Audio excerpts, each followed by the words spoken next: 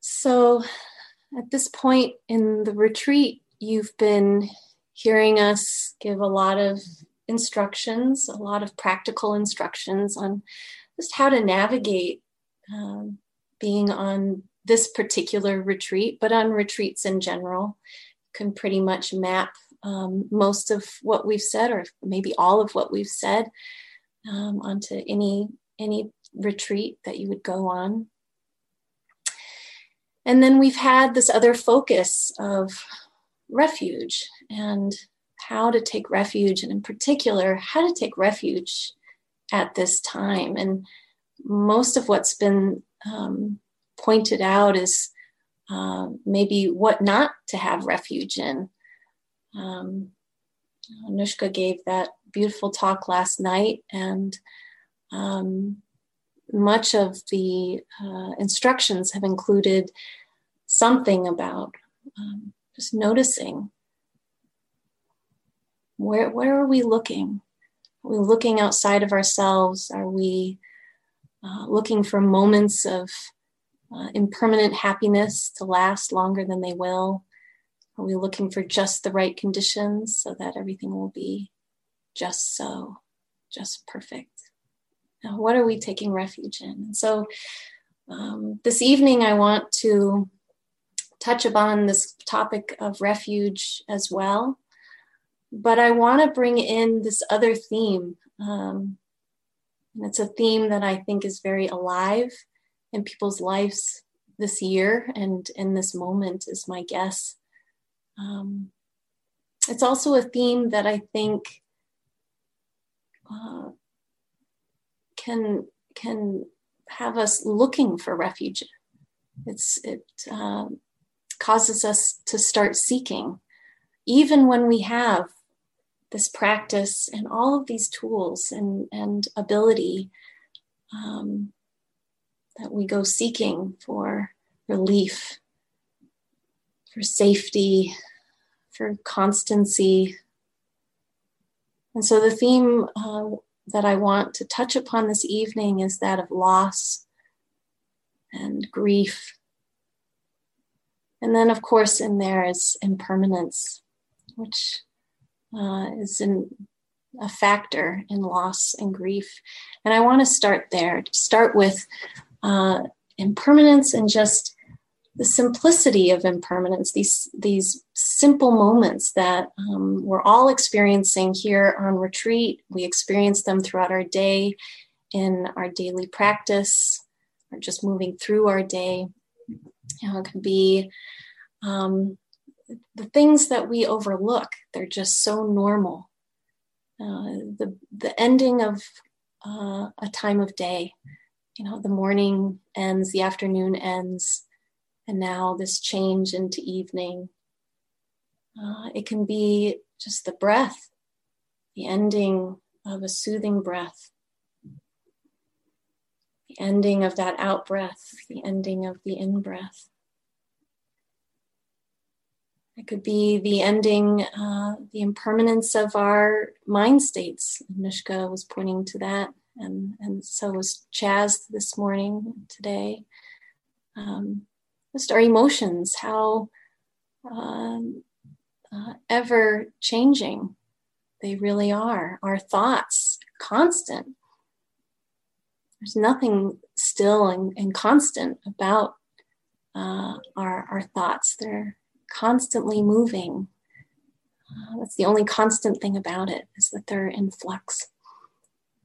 So these things are just so normal. These aren't upsetting. Maybe in a sit where we're hoping all of it would calm down, it's maybe kind of throws us a little bit, but they're not that upsetting, just these normal human experiences of impermanence. And we come in contact with them all the time, every day, and certainly within our practice. Just within this retreat, all of these practices we've been giving you, part of what we're having you look at is just this changing nature of things. You're seeing it in real time in each moment, how impermanence is just a fact of life.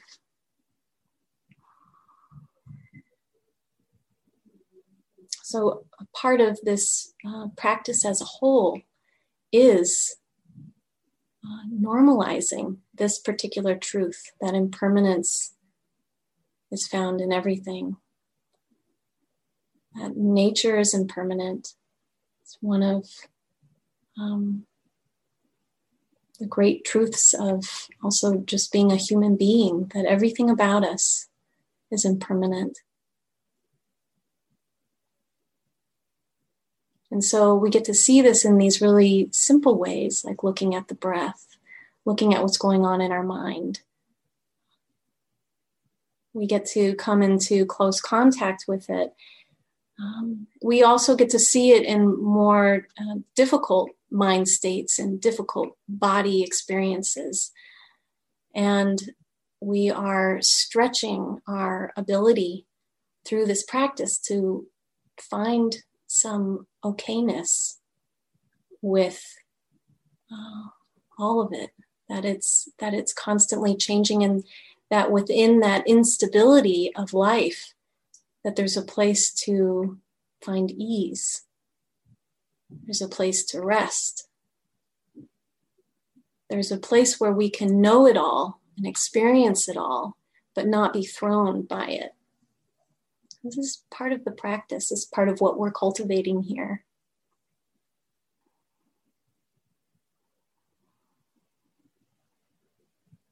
So as we find this ease and we get better at it, and with time, we find refuge within ourselves. We find that even with that instability, when we're not clinging to it needing to be a certain way, but actually in the flow of life, in the flow of experience, oh, this is what's happening. Oh, this is what's happening. Oh, I see this clearly. This is what's at play right now in my mind. This is what's being known right now. The more we find a settledness deep within ourselves, in this knowing, we find our refuge. We can find this place of belonging, of settledness, of deep understanding. Even with everything around us, all of life is swirling around, and yet there's this place inside that can witness it all and not be disturbed. So we know on some level, all of us on some level, I know some of you are really new to practice and some of you have been practicing a long time, but you've all had a taste at the very least that this impermanence, that it really is just part of the game. It's part of the deal.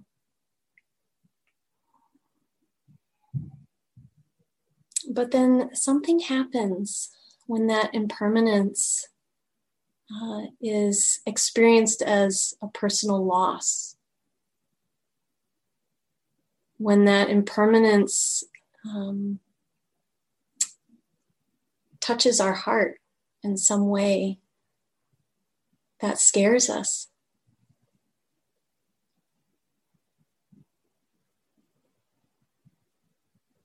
When some kind of loss is felt, even when we've been doing this for a long time, we might find ourselves surprised that it happened.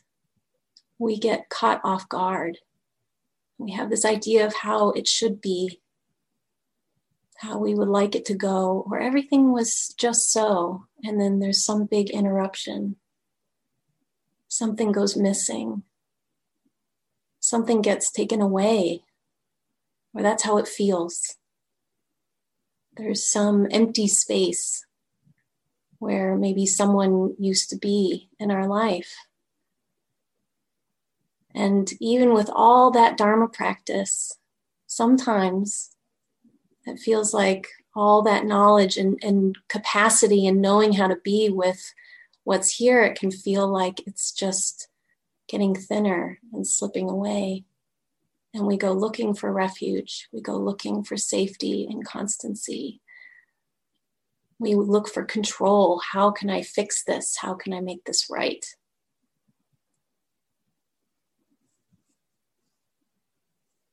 So in this past year, there certainly has been a lot of opportunity to experience this loss. And I'm sure many of you have experienced it outside of this particular year, but this has been one heck of a year. We find ourselves on this retreat it's barely at the end of this pretty toxic election. And whomever you were hoping for to be the next president, I think we're all feeling that loss connected with the intense divide that's here in this country. And of course, politically, but we've been seeing it play out for a long time. We've also been seeing it play out just in the social, racial injustice and the pain that, certainly a lot's been highlighted in this past year. But I think what is being highlighted is this deep ravine. That's kind of how when I visualize what it seems to be, it's like this deep ravine of pain that is connected to just the history of our country, and also just the threads that are tied within our own hearts, connected to racism and our own confusion and ignorance, our own pain of experiencing racism, experiencing injustice. And so we see these things in our own neighborhoods, or maybe on the news, maybe even within our close communities, and it opens that ravine each time, and it's so painful. And so we feel that grief and that loss if we're paying attention. And then, of course, there's COVID on top of it. So it's brought a variety of loss. Maybe it's just the loss of getting to do the things you love, getting to go to the places that you like to go to, the things you probably took for granted before, just your normal routine, and how much that's probably changed. Not being able to see the people that you love and care about, or maybe not being able to see everybody. Having to connect virtually and having to navigate that. And then some of you have lost people during this time. People have died, lost dear ones, and then having to grieve in this strange way where we can't hold each other. We can't be there in person with each other. And how strange and unfamiliar this is. It's very unfamiliar territory for most. I live in California, and just the loss of our wild land here, and forest, and the animals inhabiting those areas, people losing lives and property, and with the forest fires, we've had such a intense fire season, record-breaking fire season, as you all know. And then others of you from other places in the country experiencing natural disasters, and just the change in our climate and what that's doing, and being affected by that and feeling that deep loss. So there's so much in the mix. And I think it was Anushka I think it was in your talk, Anushka, last night, or maybe in the instructions, when you said something like, and sometimes it just feels like too much to bear. You feel this way every time the news comes on. I know I would hold my breath when it's a new news break. I can't take one more thing. It just feels like it starts to pile up. And so we start looking for, well, where's the safety? Where's somewhere I can rest and belong? And how do I hold this within my practice?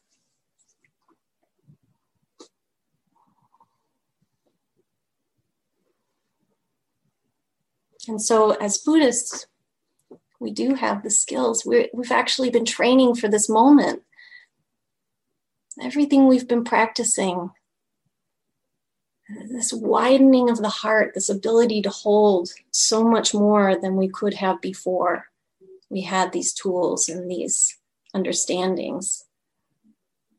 We have this incredible path laid out with all these different ways to untangle our moment, untangle the mind and see what's really going on here. Where's the struggle? Where's the contraction? Where's the opening? Where's the healing? And yet, it's really hard. The 18th century Japanese haiku master, Issa, when he lost his baby daughter, he wrote the haiku, "The dewdrop world is the dewdrop world, and yet.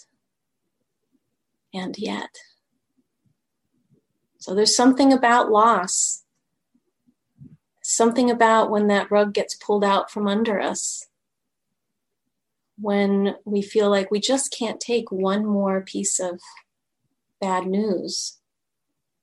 It's hard to stay in contact with this very basic truth of impermanence, that everything is impermanent. We are impermanent. Everything we hold dear and cherish in this world is impermanent.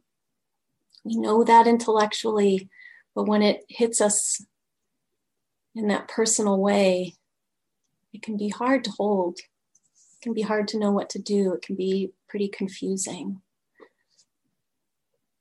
Our emotions start to run high. The mind states, they get stronger. We get muddled. It's hard to concentrate, right? Maybe we feel numb. Maybe that's our experience of it. So how can we possibly pay attention? How can we possibly hold it all with our attention? So we easily fall into doubt. We doubt with the practice and with our own capacity.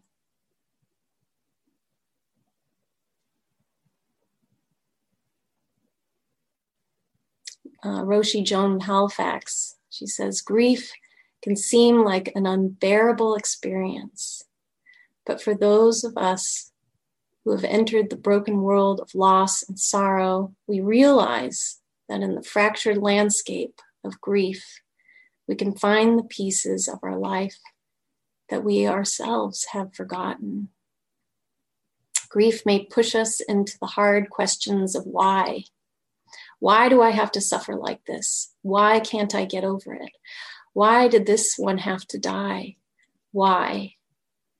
In the tangled web of why, we cannot find the reasons or the words to make sense of our sadness. She's pointing to how we want to rationalize it all. We want to get through it and be done with it. We don't have time for it. We want to fix it. We get into fix-it mode, or we go into denial mode. Now, for many of you, myself included, maybe you came to this practice because of loss and suffering. You might remember what it was like to be searching for something at that time, something to make sense of it all. And then maybe you found the Dharma, or you found some practice, you found something that brought relief. But it started with those questions of why. It started with just being totally disoriented in that suffering, in that loss. It was a starting point. I know for myself, that's how I came to the practice. I came at a pretty young age, and that's because I experienced a lot of suffering. In a really short period of time, I experienced a lot of loss, a lot of death, different types of losses, maybe within a span of 2 years. And it threw me. It crumbled what I thought was my happy life. And so although at the time I didn't have the skills, or at least maybe I had some skills, but I didn't have many skills to deal with all of it. And so there was a bit of a path of destruction that just kind of followed me wherever I was going. But at the same time, I was also searching. I wanted something to explain all of this. I wanted to understand all of this impermanence. Impermanence became very clear that things weren't as permanent as I thought. That all these people that I loved could also suddenly be gone. And even my own life, the strong sense of my own impermanence, but I couldn't hold it with wisdom. It was just scary. I was just freaked out. And then in time, I found the Dharma. I was really lucky, and it was by chance, but I was ready for it because I was in so much pain. And so it was through the practice that I was able to find this refuge. And what was so surprising to me, and I still remember the feeling of this, for at least for many years, this searching outside myself, looking for the thing that was going to say, here, Kate, just stand here next to me and everything's going to be okay. That's all I wanted, was that person or that tradition or whatever it was. And that was not what this was. Instead, the Dharma points inside and says, look within. That your true refuge is not outside of yourself. It's not in putting all your faith into a deity. It's not about following blindly. It's about looking within you. That the answers are within you. And all of that that's swirling around within you, when attended to, when taken in, when it's folded into the practice, when we know how to be with it, it's all pointing to this inner refuge. I just thought that was incredible. And I guess I still do. It's still, when I think of it in that way, it fills me up. I can feel that refuge physically in my body, just within my breath and in my bones and the weight of my body on my cushion right now. It's home. Not that it's always together in here. It can be pretty chaotic and neurotic, but I know it. I know it.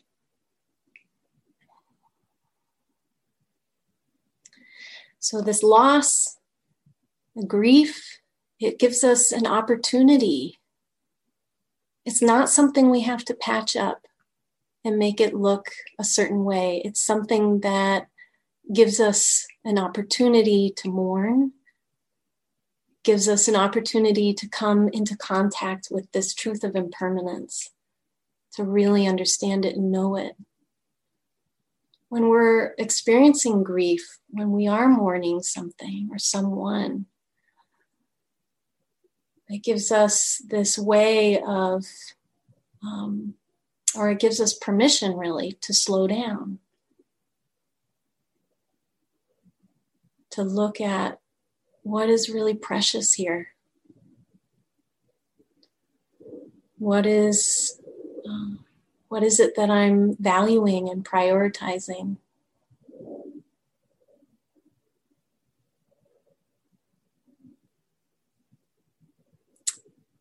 It puts us into contact with the preciousness of our own life.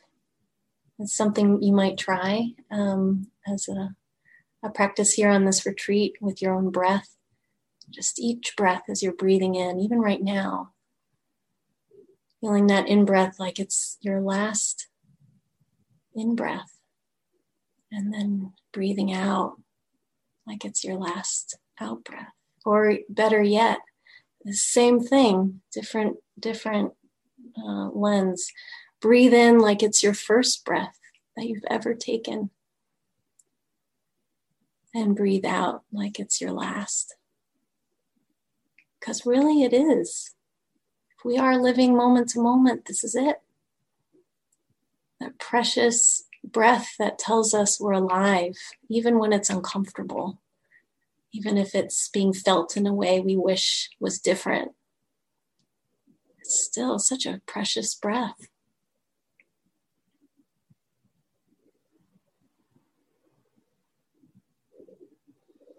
Grief, when we are not fighting it or falling too deep into depression around it, which can need more support. But when we are able to be in it and sink into it and be there with it, it allows us to purge, cry. It allows us to let something go. We don't have the energy when we're grieving to hold it all. That's the beauty of it. You don't have to hold it all. It allows us to let go of these knots inside.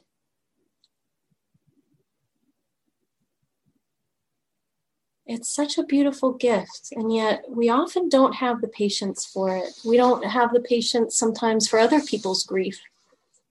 We want them to be done with it already. It's been this amount of time. It's time to move on. It's time to let go. It's time to get back to your life. I understand that. It's painful to see somebody grieving. It touches something within us. It's uncomfortable. We're not that comfortable watching people grieve. We don't know what to say. We don't know what to do, how to help. They just need our time, patience.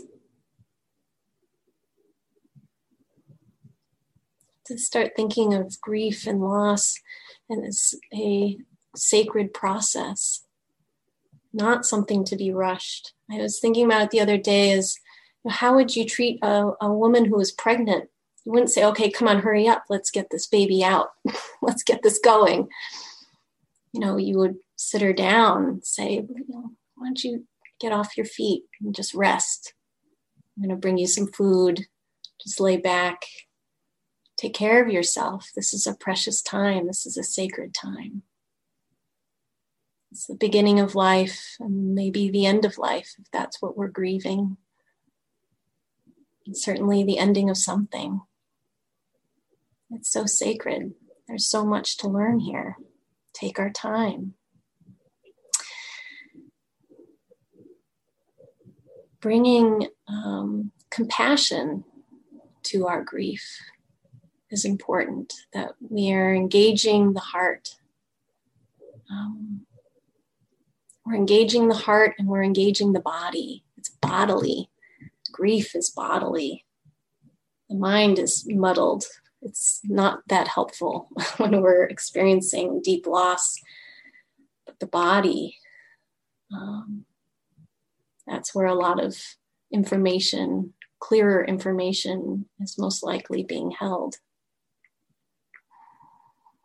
And then when we can apply our compassion to that information, engaging the heart, there can be real healing and movement. It's still going to have its own timeline, but we gain in strength when our heart is able to be available to that grief. And that too is not easy. I know I went through more recently, maybe 2 years ago, a real period of grief. And compassion just seemed like, and this is, I was teaching at this point. I've been a practitioner for years. sitting long retreats. Compassion seemed like the furthest thing from my capability. And I was very present with it. I didn't have to be judgmental about it. It was just like, oh, my heart is so closed. I'm so angry. I'm so just not available. I can't be loving towards this. So what could I do? What can I do? So I kept staying with that. How can I meet this? How can I meet this? And it was through that questioning of how can I meet this that it was like just the slightest opening that said, I do care about it. I care about my well-being. That much I can do. It wasn't love. It was just, I do care about it and about how I'm feeling right now. And it was just this teeny little crack in all that protection, which is often what arises. All those dear ways that we protect our heart and our mind, the old habits, old protection, not up to date, but familiar, thinking it's doing such a good job, but not very useful, right? So there it is, and it's just cracked a little bit. And so I just started to feel physically these areas that I felt like they just were housing this deep pain and this loss. So I felt it so heavily in my body, but it was so hard to keep my attention there. My attention, I didn't want to be there. It was just too painful, or it felt like it would be too painful. So there's fear underneath it, right? And so I just started taking my hands and bringing it to my body and just placing, the chest, breathing into these spaces, allowing for that, just that simple sense of care. I do care. I care for my well-being. I care for my well-being. I care for my well-being. And allowing that crack to very gently in its own time, just from the slightest care, engagement of the heart. And it's so incredible. The heart wants to come out, doesn't want to be caged. It wants to meet what's there. It wants to be tender. And that's what it felt like. It just slowly melted. Slowly. It really did take a long time. And it did melt into this incredible tenderness. And that tenderness was there because all of that protecting kind of just melted away over time. And so what was left was this availability. It was vulnerable, which can be scary, but it was better than that constricted experience of protecting around this loss. It was better than the rage and all that anxiety and everything that was kind of tangled up in it. So it was vulnerable, but the tenderness, it was so sweet. And tenderness it's just honey to our wounds. And so then that's something that began to move more and more towards compassion. Everything began to soften and become more tender. And so I offer that as a possibility. Sometimes compassion, there isn't a direct line. And there's nothing wrong with you if that's true. It's just, it needs a little warming up. It needs this tenderizing of the heart. It needs that patience. And then what's so incredible is as it begins to open and you're choosing to have an open heart with your loss instead of choosing to be cut off and shut down and contracted. just that intention alone, it creates incredible possibility to be able to not just meet that one particular loss with an openness of heart, but suddenly your capacity to be with other people's loss and pain has grown exponentially. This understanding of the pain in the world, it's a lot, but it doesn't have to be so overwhelming, because this expansive, tender, open heart is not really, it's not just within ourselves. It's just like anything else. It's just part of the fabric of the universe, I guess, of nature. It's just one of the possibilities that's available that we get to sit in and experience and express. But it's so much bigger than us. And for me, I find a lot of refuge within that the compassion can hold it. I personally don't have to. This sense of self, the I in here, it doesn't need to hold all of that. It can't. It doesn't have that capacity. It's too small. But this open heart does have that capacity, and it's limitless. And I really do believe that. I believe that fully. So this refuge, this true refuge that we're seeking, it helps to be with community, where we feel we can really be ourselves and develop our spiritual practice, our minds.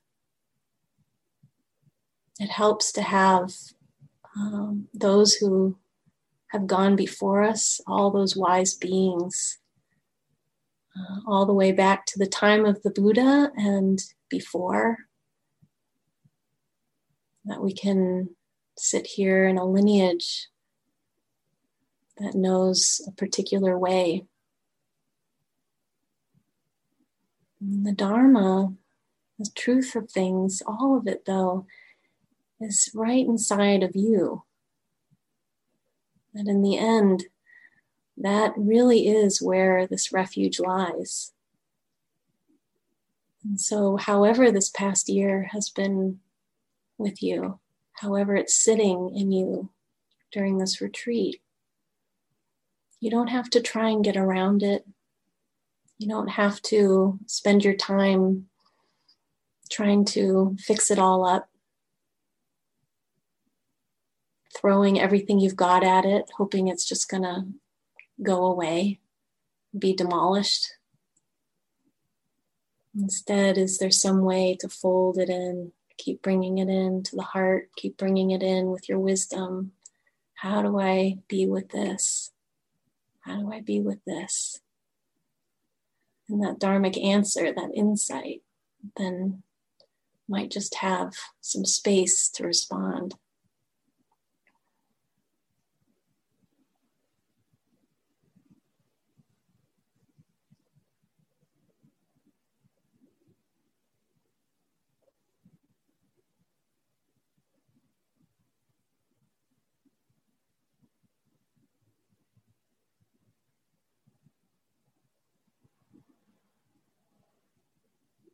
So why don't we just sit for a couple of minutes, let the words settle.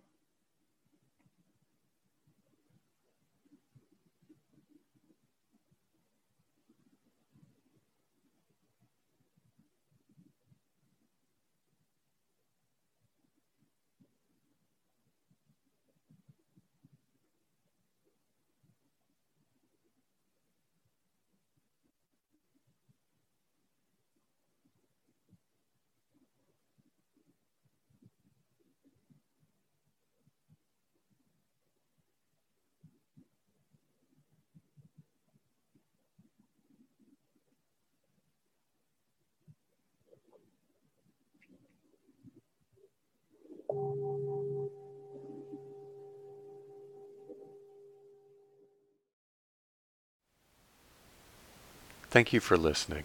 To learn how you can support the teachers and Dharma Seed, please visit dharmaseed.org/donate.